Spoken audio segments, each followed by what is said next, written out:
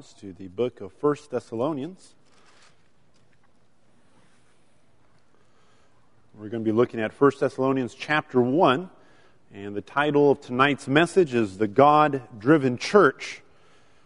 I will not speak on the purpose-driven church based on someone very popular down south, but we're going to, and our purpose is first and foremost to love and to glorify God.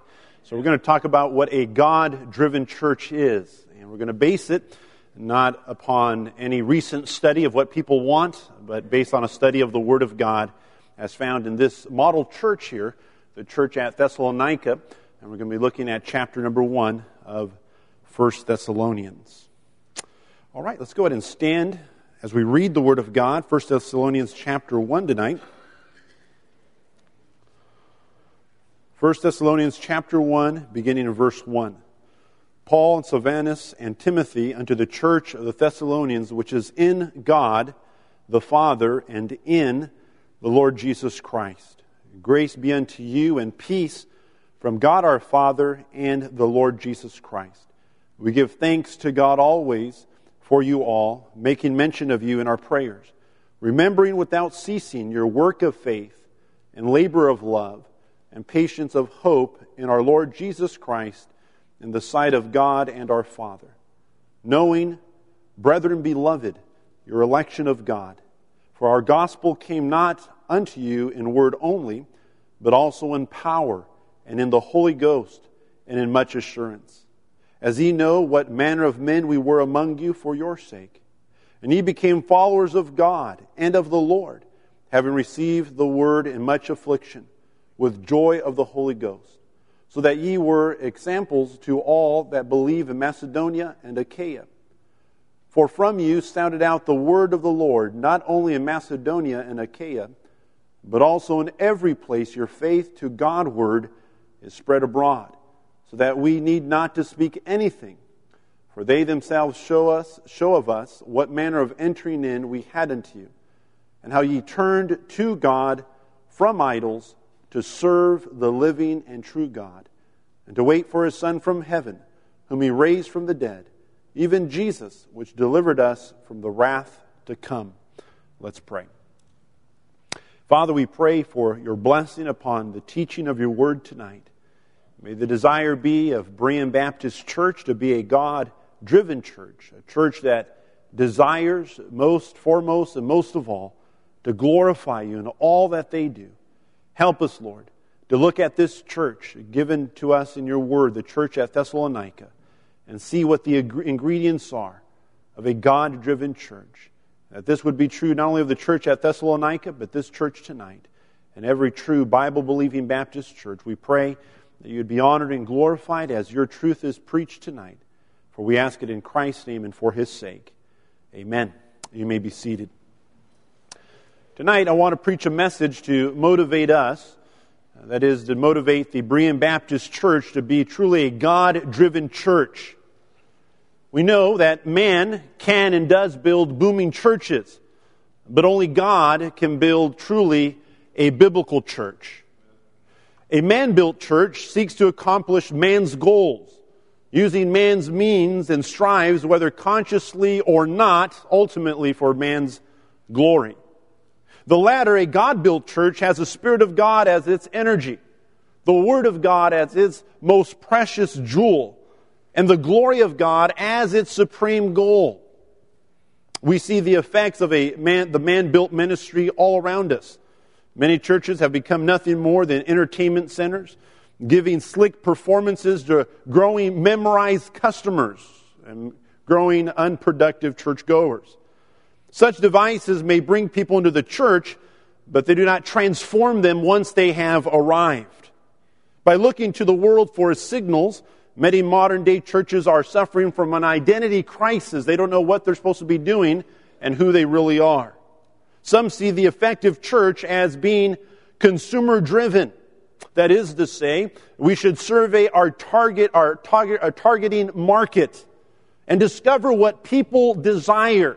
And based upon what they desire, then we give it to them. In the same way a businessman would, an entrepreneur who's going to a city. This is like having a patient writing the prescription for himself, all the while unaware of his real illness. Others see the church as culture-driven. This approach seeks to bring the world's forms of entertainment into the church in order to stimulate outreach. Take the culture's forms of amusement, add society's latest trends, and put a spiritual spin on it. Whether it be changing from preaching to the talk show format, whatever the people want that, give them. Whatever you could do, as long as you win them, that is ultimately the goal. Doesn't matter how you do it, as long as it gets done. God is just interested in the ends and not the means, which is not true. God has given us both the way to do it, what to do, and how to do it found in His Word. We see this. I have a friend who I spoke to, and the church was in the San Jose area. And on paper, they were certainly very doctrinally strong and straight in many areas. They decided, because they wanted to outreach to the inner city and reach the Latino community, that they were going to somehow, they had to bring them in. And you simply can't bring in those in the Latino community by going out there and reaching out. You have to do something in order to really bring them in. So they decided they're going to have a rap concert. They were going to bring in Calvinistic rappers. I guess they only have 5 points to hit, I guess. I don't know.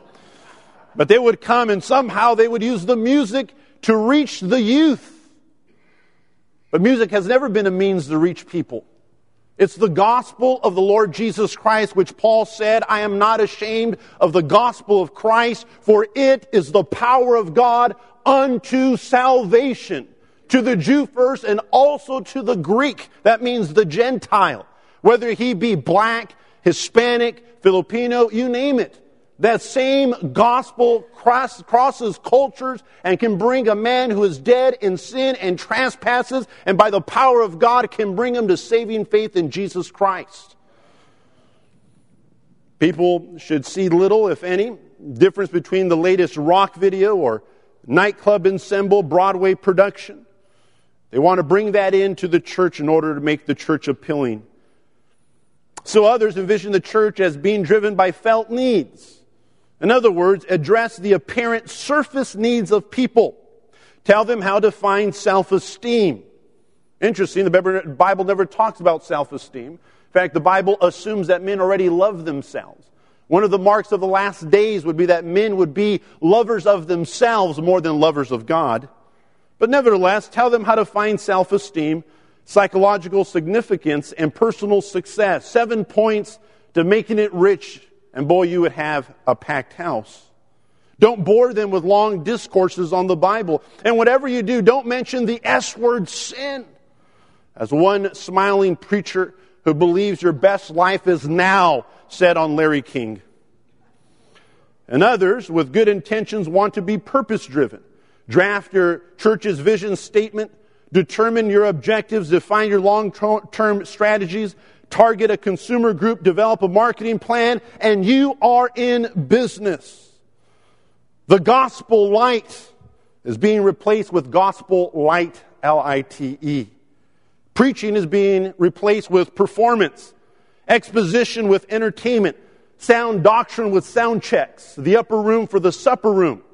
Instead of speaking of the unfolding drama of redemption, they're just plain old-fashioned drama. What sets the church apart is that she's not doing the business of man, but the business of the one who founded her, the business of the Lord Jesus Christ. Therefore, she's to be focused on a different bottom line that only can be reached by different biblical means. By His Word, God Himself must equip, enable, and energize and empower His church if she is to be what He desires her to be. Ultimately, God must be the driving force of the church, bringing His glorious presence and His all-sufficient power to bless His Word as it goes forth. The God-driven church is one built by God Himself. Thus, it is not a corporation, but a congregation. Not a business, but a body. Not a factory, but a family. In such a church, God is working primarily, not through hyped events, promotions, or entertainment, but through His Word and by His Spirit in the lives of converted men and women. Let us never forget that God anoints people, not plans. God indwells believers, not buildings. God fills preachers, not performers. As we search the Scripture for God's design for the church, I think of no better place than to look to the church at Thessalonica. In Acts chapter 17, we know that Paul went there in his second missionary trip, preached the Word of God, and saw men and women saved, scripturally baptized them, and formed them into a local New Testament church. Although it was compromised of many people who were imperfect, certainly, it was nevertheless a place where God's Spirit dwelled, where it was a church that was very much God-driven. So what does a God-centered church look like? What are the marks of such a church? Interesting that the Bible never makes mention of how big they are. We don't know. They probably never published their numbers in Sword of the Lord. We don't know how big they are. What was their ministry style? What were their long-term strategies? The Bible doesn't tell us the color of their building. The Bible doesn't tell us how much if they had a little bit or a lot of special music. We don't know if they had a quartet singing on certain nights. We don't know anything about it. But what we do need to know is found in the Word of God.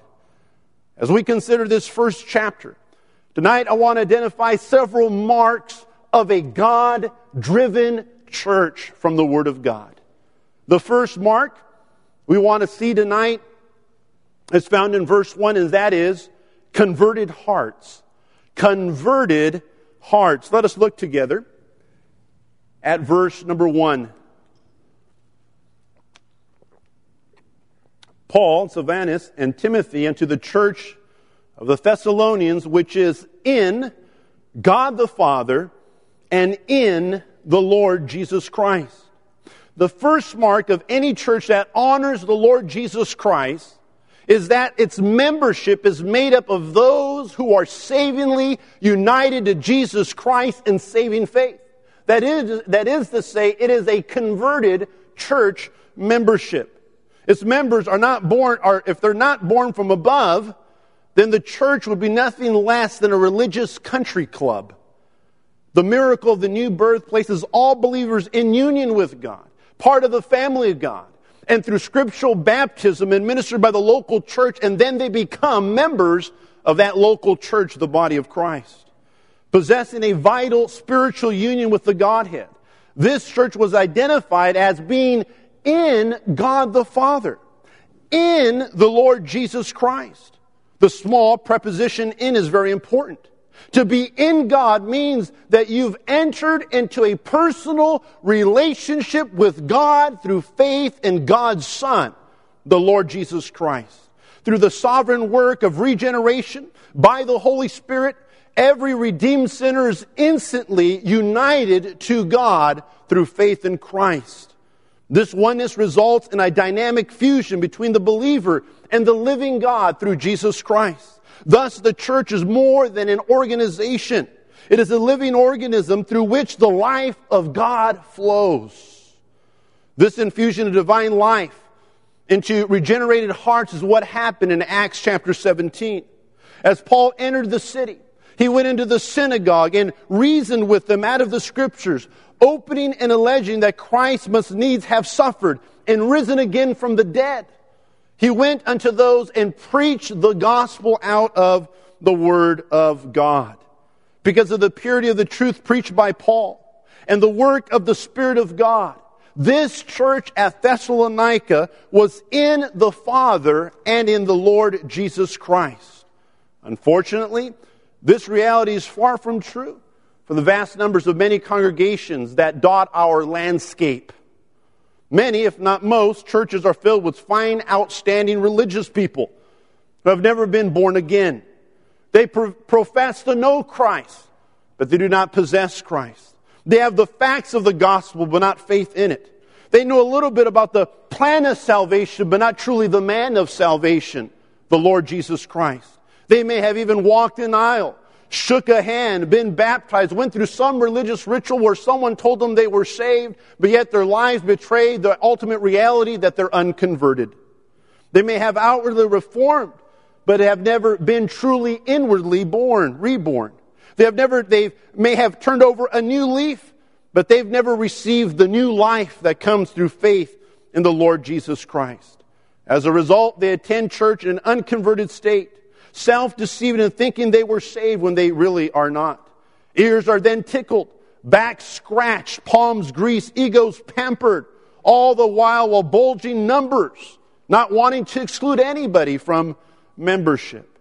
Blinded to their own sinful bankruptcy, they never come to Jesus Christ, broken over their sin, over the fact that they're totally depraved, that they're undone before a thrice holy God. Therefore, never coming to true biblical repentance and faith in the crucified, risen Son of God. They may have been sprinkled, baptized, did something ritually, but yet they're unconverted. Yet the mark of a true God-driven church is that men and women have come to a true saving faith in the Lord Jesus Christ. So the first mark that we look at a God-driven church, it is a church made up of individuals who have come to a saving union in the Lord Jesus Christ through faith in Him. But if they have been converted, and that's what it means to be in God and in the Lord Jesus Christ. Those whom God converts, God always changes. So the second mark is not only that they are converted hearts there, the God-driven church, number 2, has changed lives. Changed lives. That's what we find here in verses 2 and 3 in the church at Thessalonica. We give thanks to God always for you all, making mention of you in our prayers, remembering without ceasing your work of faith and labor of love and patience of hope in our Lord Jesus Christ in the sight of God and our Father. Truly converted hearts will certainly lead converted lives. Not perfect lives, but lives that are different from the lives they used to live before they were saved. Salvation is the root, but sanctification is the fruit when salvation comes to a man or woman's life. With an overflowing heart of gratitude, the apostle offers thanks to God. He doesn't offer thanks to God necessarily for their new building, for the well-structured programs or elaborate productions. But he thanks God that their lives have been changed, that they've been converted by the grace of God, and therefore their lives have changed by the grace of God. Paul offers thanksgiving for their faith, for their love, and for their hope. These 3 spiritual virtues provide clear evidence of their genuine, saving relationship with the Lord Jesus Christ. An authentic commitment to Christ will always manifest itself in a change that clearly bears this evidence, this cluster of fruit of faith, love, and hope. While the Bible does not teach a work salvation, but does affirm that salvation always results in works in the life. So let's consider these 3 virtues, faith, love, and hope. Paul first commends this church, it says here, for their work of faith. Meaning he recognizes that it was their personal faith in Jesus Christ which activated their service for the Lord. They did not serve the Lord just for the betterment of community. They didn't serve the Lord just because they had to do some good philanthropical work in order to be seen of men. They did work for God because they had faith in the Lord Jesus Christ. As James put it, faith without works is dead. So he talks about their work of faith, how because of their faith in Jesus, works are abounding in their life. And then the apostle affirms their labor of love, meaning their labor in the gospel was prompted by their love for the Lord Jesus Christ. This word translated labor means wearisome toil, extraordinary effort, or extending oneself to the point of fatigue, to the point of being exhausted. This is how they served one another in the Lord. This is how they were laboring to preach the gospel of the Lord Jesus Christ. They labored to the point of being exhausted because they first and foremost loved the Lord Jesus Christ. And that is always the order, by the way, in the Bible. It is not love for men first and love for God second. It is love for God first and secondly love for men. Because they loved God, they sounded out the gospel. Because, secondly, they loved men. We see these are the two great commandments, right? To love the Lord thy God with all thy heart, with all thy soul, with all thy might. This is the first and great commandment, and the second is like, namely this, thou shalt love thy neighbor as thyself. And it's always that order. They had a work of faith, a labor of love. Furthermore, Paul praises their patience, meaning steadfastness of hope. It was their hope in Christ that inspired their steadfastness, inspired them to persevere and endure tribulations for the cause of Christ. The word hope means confidence or unwavering certainty about something or someone, because they were sure about the unchanging promises of God regarding Jesus Christ, regarding the future. Their lives were anchored and they were steadfast in their good works in the midst of persecution, because they had their faith, their hope, in the sure promises of God Almighty. Rather than resorting to fleshly gimmicks based on human motivations to mobilize its membership, the Spirit-wrought virtues of faith, love, and hope will be filling their lives, producing work and labor and steadfastness. So we mark that a God-centered church has converted hearts that lead, secondly, to converted lives, lives that are different. When I first got to Delano 7 years ago, there were people that were very faithful to the things of God. And I would like to assume they were faithful because they loved the Lord Jesus Christ. I would like to assume the best of everyone in my church. But the reality was some of them were doing labor for different reasons. Some of them were laboring because they wanted to fit in a social circle. Some of them were laboring because they weren't part of any other social group but the church, and so that's the reason they were laboring. And under the preaching of the Word of God, several church members were converted. People that were active in the ministry. But not because they were genuinely converted and God had changed their lives and they wanted to honor God in their works, but they were laboring with different motives that only they knew. And through the preaching of the gospel, it came to be revealed to them by the Spirit of God that they were unconverted church members.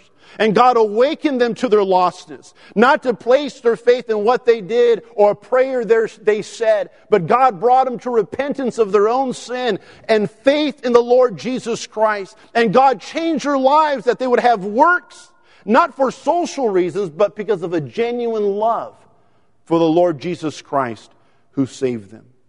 A God-driven church has those who have converted hearts, changed lives. And number 3, a God-driven church has clear doctrinal convictions. Look at verse 4. By the way, this is a young assembly. This is not a church that's been around 50 plus years. It's a young church. Verse 4.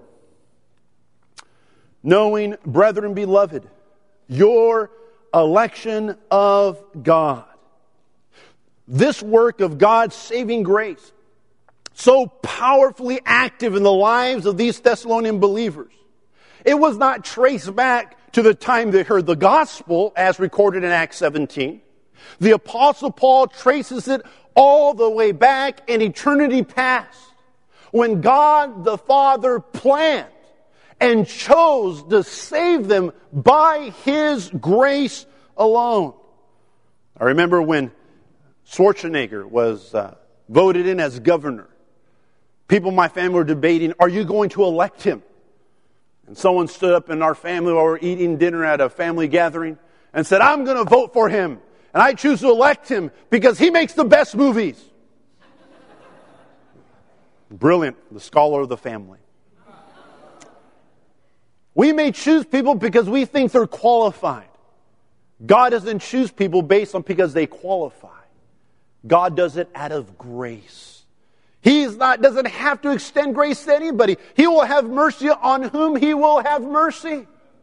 And here the Apostle Paul moves them back and shows them the cause of their salvation is the election of the Father before time even began.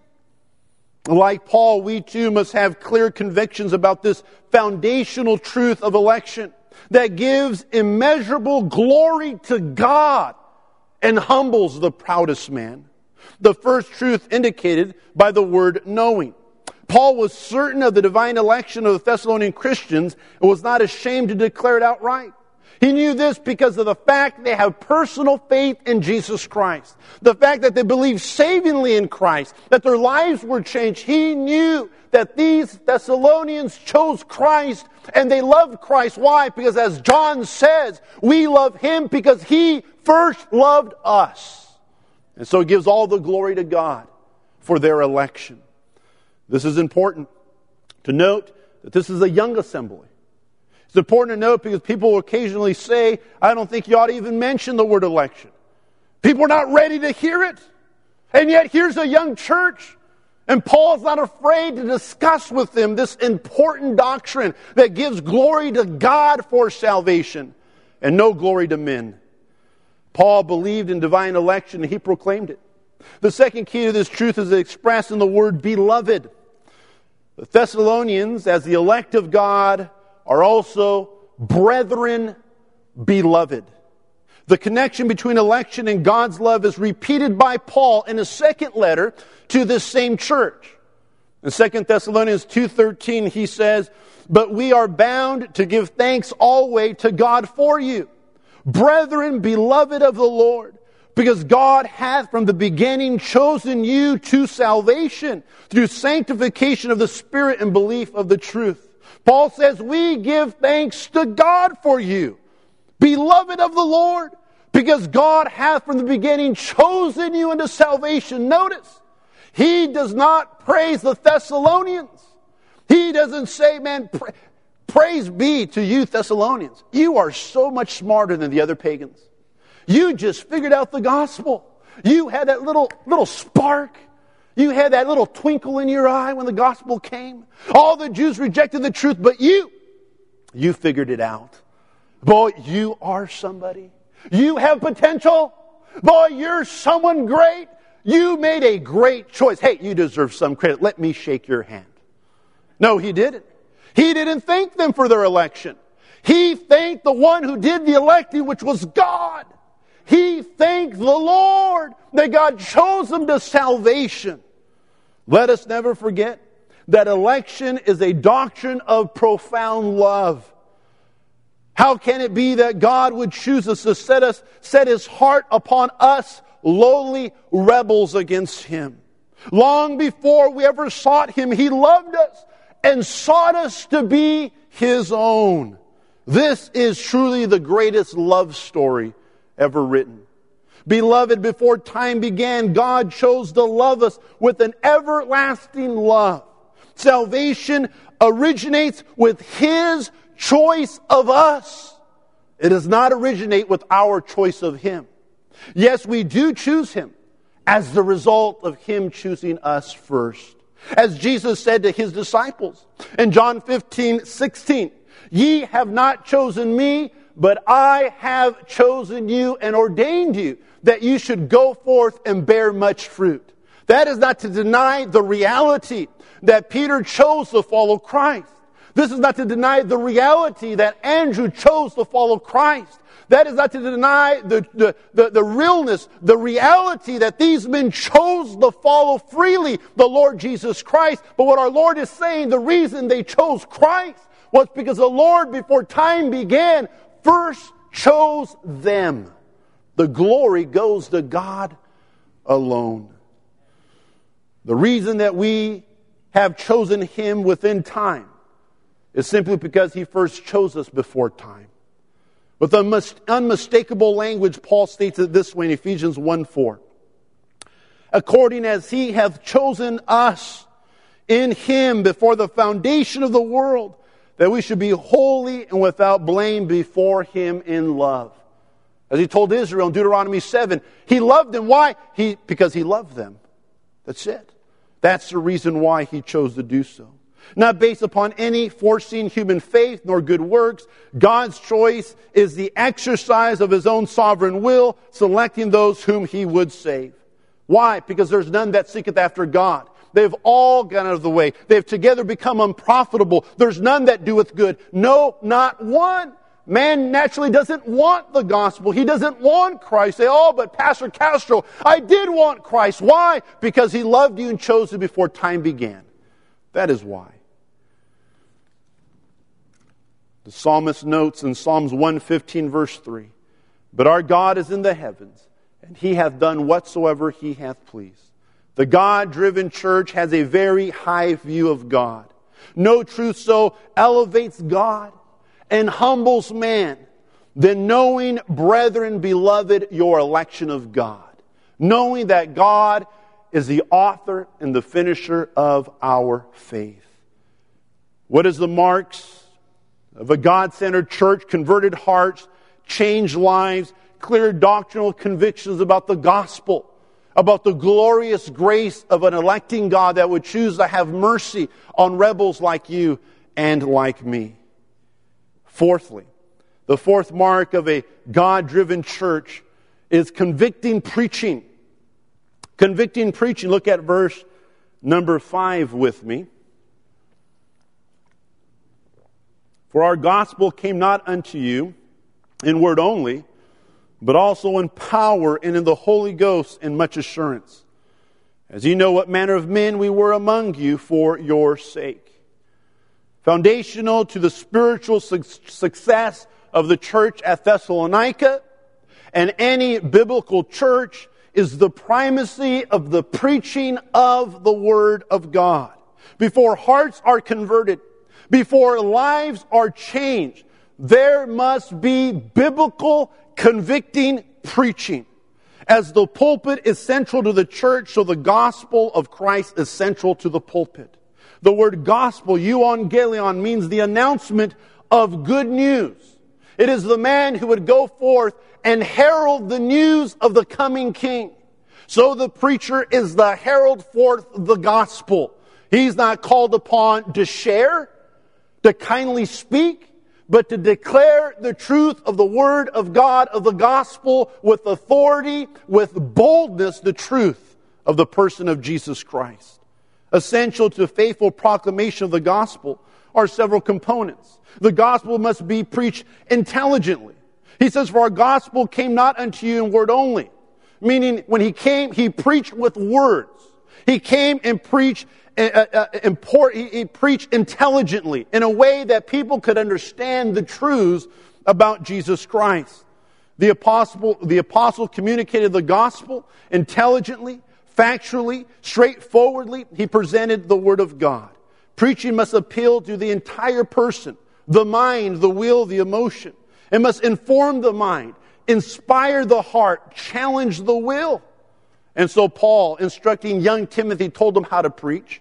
In 1 Timothy 4:13, till I come, he told them, give attendance to reading, to exhortation, to doctrine. Make sure you do reading. What is that? Reading the Word of God. Make sure you get up and you read the Word of God to the people. Make sure that there's doctrine, that is the explanation of the Word of God. Read the Bible. Explain the Bible, and then exhort, that is, apply the Bible. That's biblical preaching. The reading of the Bible, the explanation of the Bible, and the application of it. Paul came and declared the truth of the Word of God both intelligently, but also powerfully. He says, but also in power. Convicting preaching is not boring rhetoric. It's not endless chatter. But the dynamic power of God displayed through God's messenger. The word power here, dunamis, refers to divine power. This is what Paul talked about in Romans 1:16, where he said, I'm not ashamed of the gospel of Christ, for it is the power of God unto salvation. That is to say, the gospel has inherent power. In and of itself, it has the power of God to convert sinners, to bring them to faith in the Lord Jesus Christ. The gospel must be preached intelligently and powerfully and confidently. Paul said he delivered it, and in much assurance. Now, this assurance is not self-generated positive thinking. Rather, it is God-given certainty. It is the certainty That if a man of God is walking with God, he's praying for God's word to impact, that God will always be faithful to his truth. That God is not a man that he should lie. The same God who said, so shall my word be, that goeth forth out of my mouth, it shall not return unto me void. That is the assurance that he has as he gives up to deliver the word of God. He has confidence that God's word will accomplish much. Not only is it preached intelligently and powerfully and confidently, but Paul was a role model of what God's word did in his own life. For he wrote, as ye know what manner of men we were among you for your sake. Look at chapter 2 of 1 Thessalonians, where Paul continues to speak about the way he acted. 1 Thessalonians 2:7. But we were gentle among you, even as a nurse cherisheth her children. So being affectionately desirous of you, we were willing to have imparted unto you, not the gospel of God only, but also our own souls, because ye were dear unto us. Here we see that the preacher and teacher's message and life cannot be separated. What Paul preached, that he lived. The same love he encouraged and exhorted others to have, he had for the Thessalonian church himself. Despite all the modern technology that we have, God is still pleased to use the preaching of his word. For after that, the wisdom of God, the world by wisdom knew not God. It pleased God by the foolishness of preaching to save them that believe. So we see here that this God-driven church had converted hearts. It had changed lives. It had clear doctrinal convictions. And it had convicting biblical preaching. The fifth mark is in verse 6, and that is of courageous commitment. Courageous commitment. Verse number 6. And ye became followers of us and of the Lord, having received the word in much affliction, with joy of the Holy Ghost. We also see that receiving the word of God sometimes and many times involves conflict. In Acts chapter 14, Paul says that we must through much tribulation enter the kingdom of God. So it was in the church at Thessalonica. Describing the persecution that accompanies faith, the apostle noted the high cost of following the Lord Jesus Christ as his disciple. The word affliction here means literally to crush, to compress, to squeeze, like grapes in a wine press. These believers were caught in persecution. Why? Because they had repented. They had turned from idols to serve the living and the true God. Interesting that from the city of Thessalonica, you could see Mount Olympus 50 miles away. That's where all the so-called Greek gods live, Zeus and all the others that were part of a soap opera up there. And they turned their back on all their gods, those false gods. And as a result of them, I'm sure many of them lost their jobs. Many of them suffered alienation from their family. But they were willing to do that because they turned from idols in order to serve the true and living God. When they renounced their empty pagan religion, they turned their back on this evil world system. We sing that song, and I'm sure you do as well, standing on the promises of God. Right? We sing about the blessed promises of God. Well, here's a promise for you. 2 Timothy 3:12. Yea, all that will live godly in Christ Jesus shall suffer persecution. Say, well, I'm never persecuted by the guys at work. I don't think you read the verse correctly. All that will live godly. You cuss it up with the boys, you watch the same movies, you live an unseparated life. No wonder you get along with the world, and the world likes you. You live different from the world. You talk different from the world. You're sold out for the Lord Jesus Christ. There are going to be many unsaved people that don't like you. They don't like your narrow-minded, bigoted religion. You'll be labeled intolerant. You'll be labeled politically incorrect. You'll be labeled this and that. You will be persecuted for the cause of Christ. Jesus said himself in John 15:18, if the world hate you, you know that it hated me before it hated you. If you were of the world will love his own. But because ye are not of the world, but I have chosen you out of the world, therefore the world hateth you. Remember the word that I said unto you, the servant is not greater than his Lord. If they persecuted me, they will also persecute you. If they have kept my saying, they will keep yours also. The world does not like biblical Christianity. And the Christianity that the lost world likes is not biblical Christianity. All of a sudden, here's a person who's a very open-minded person. They're very tolerant of everybody. They believe there's many ways to God. They believe that God is love. And they even get a tingle when they say that. They are so open-minded. All of a sudden, Christmas season comes. And you send them a tract. How dare you give me this bigoted religion about Jesus being the only way? Don't you know you got to be tolerant and loving? It's not right to hate. So I didn't know that. It was, I should be tolerant like you. What happened? Where's the tolerance at? Where's the love at? The reality is they're tolerant for anything but the truth of the gospel. The very message that we're called to proclaim. God help us when we become so worldly that the world begins to think, man, you're cool. Man, I like the way you live. Because you live no different than me. The Bible promises all those who live godly, they will suffer persecution. This was true of this God-driven church, and it will be of every biblical church. But it takes courageous commitment to the truth, which they had. And God help us that we will have. Number 6, the next mark of a God-centered church is contagious faith, verses 7 and 8. Verse number 7. So that ye were ensamples to all that believe in Macedonia and Achaia. For from you sounded out the word of the Lord, not only in Macedonia and Achaia, but also in every place your faith to Godward is spread abroad, so that we need not to speak anything.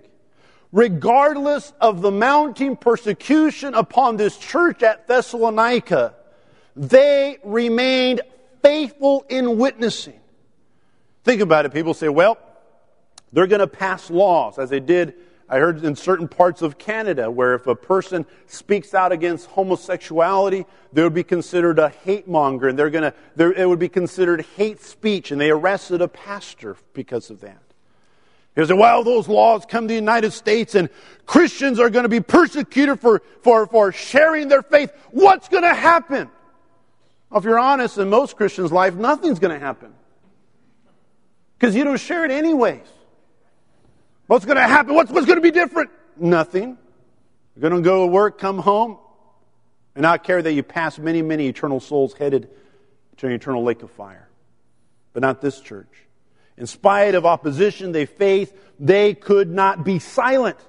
They had to share the gospel where they went. The gospel message, the Bible says here, sounded out loud and clear. So the word translated, sounded out, means to blast forth, to sound forth intensely. It is used of a trumpet giving a certain sound. It is used of the sound of thunder. The perfect tense form of this Greek word indicates that the church's bold, continual trumpeting of the gospel. This wasn't a one-time act. It wasn't done just on a certain time of the year. It was the continual activity of this church. They trumpeted out the gospel of the Lord Jesus Christ. Thus, while awaiting the trumpet of Christ to sound, they were sounding out the trumpet for Christ of the gospel. Note that the gospel and call included the teaching of repentance, verse 9. For they themselves show us what manner of entering in we had unto you, how ye turned to God from idols, to serve the living and true God. Turn from idols. Can I be saved, preacher? But I have this just one thing here. I'm living with my girlfriend and I don't want to change that. She's an idol. She's an idol. She doesn't come first. If you're not willing to repent of your sin, you're not willing to embrace Christ by faith. So the answer is no, you can't become a Christian. But I have this one problem, said this man that I met. We're out door knocking. My wife and I are giving out gospel tracts. And he invited us in and told us we'd come back to present the gospel to him. So we came back, took our time, and went through it. By his mannerisms, you can tell he was a homosexual. He says, all that you say is true. And I really, really believe that. But I have this small little problem. This small little thing. I love another man just like you love your wife. My wife's going to tear off her hair when she heard that. I said, no, don't do that. Don't do that. So it's just a little different. So do I have to give that up? Because I'm not going to give that up. Now the average preacher will say, you know what? Don't worry about that. Just let Jesus in your heart and He'll clean you up. Use some salesmanship, smoothly slide, and pretty soon, man, he's praying the sinner's prayer whether he likes it or not. The truth of the matter is, we're not to deceive men. To tell them very clearly, if you turn to God, by faith in Jesus Christ, you will turn from idols. And you will turn from that sexual immorality you're involved in. There will be repentance when there's faith. And if there's no repentance, my friend, you don't have real faith. That's the truth. So says, well, just easy. 1, 2, 3. Just open the door and Jesus will slide on in. No, it doesn't work that way. There must be a turning from idols and a turning to Jesus Christ, who is Lord. It must be received as such. Listen, according to Scriptures, this is the repentance that must be part of the gospel. This was part of their message that they gave out. Remember in 2 Kings in chapter 7, how the Assyrians surrounded Samaria, how God came and wiped them out with an angel, and how the king ended up running home, Sennacherib. And all of a sudden we find these 4 leprous men who were dying as the people that were in Samaria were dying of famine, no food. They said, if we go into the city, they're going to kill us. If we go to the enemy, they will kill us. But at least maybe they'll have mercy and give us some food. And so they, not knowing that God cleared out the army at nighttime, these 4 leprous men, in society's eyes, good for nothing, went to get some food, to cast themselves at the mercy of the enemy. But the enemy was gone. They arrived there and they look. The enemy's gone and left all their money and food. They were going tent to tent, not door to door, but tent to tent, gathering food, eating and feasting. Man, they were at one of the first hometown buffets. It was nonstop. You want to talk about gluttony? Man, they were eating and eating. They were, just having the time of their lives while people were starving to death in Samaria. So bad. The Bible gives an account where women began to eat their children. Cannibalism. It was bad. And there they were eating. All of a sudden, then said one to another, we do not well. This day is a day of good tidings, and we hold our peace. This is not good. This is a day of good news when we should be telling others, but all we're doing is hoarding up the food for ourselves. We do not well. This day is a day of good tidings, good news. It is a day of gospel, of good news. So they ran to the city and simply told them where the food was. I'm here to tell you how many lepers, spiritual lepers, have come to faith in Christ and they do not well. For they sound out not the gospel of the Lord Jesus Christ. Well, I'm not called to be an evangelist. I didn't say anything about being an evangelist. Just being like a leopard who found food, telling another person where that spiritual food is. Christ said He was the manna, He was the bread come from heaven, John chapter 6. The woman in John chapter 4, the woman of Samaria, who had been converted by the grace of the Lord Jesus Christ, after having been married and divorced 5 times and living with a man who wasn't her husband, yet Jesus, as a rabbi would never speak to a woman in public, yet Jesus spoke to her. A man would never speak to a woman in public, yet Jesus did. A Jew would never talk to a Samaritan, yet Jesus did. Jesus set His saving love upon her, saved her. The first thing she does is not go to a soul-winning clinic. The first thing she does is she goes back into Samaria, tells them of this man, the Messiah that she has found. She didn't know many Bible verses. She wasn't trained in salesmanship, but she knew this, that this man, Christ Jesus, had saved her soul. If that is your testimony, and if a church is going to be a God-driven church, you must trumpet out the gospel. It is not an option. It is not the job of Pastor Smith to do all the work of the ministry. In fact, his job, according to Scripture, is to train you for the work of the ministry in the book of Ephesians. What is the work of the ministry? Yes, it is to edify one another, but it's also to preach the gospel, to give the gospel out, to sound it forth, that other sinners, that God in His sovereign grace will bless His gospel, which He will, and bring many sinners to faith in Jesus Christ. We can say we want a God-driven church tonight, but what are you doing about it? Do you want these marks to be true of you, to be true of your church? God help us that they will be. Let's pray.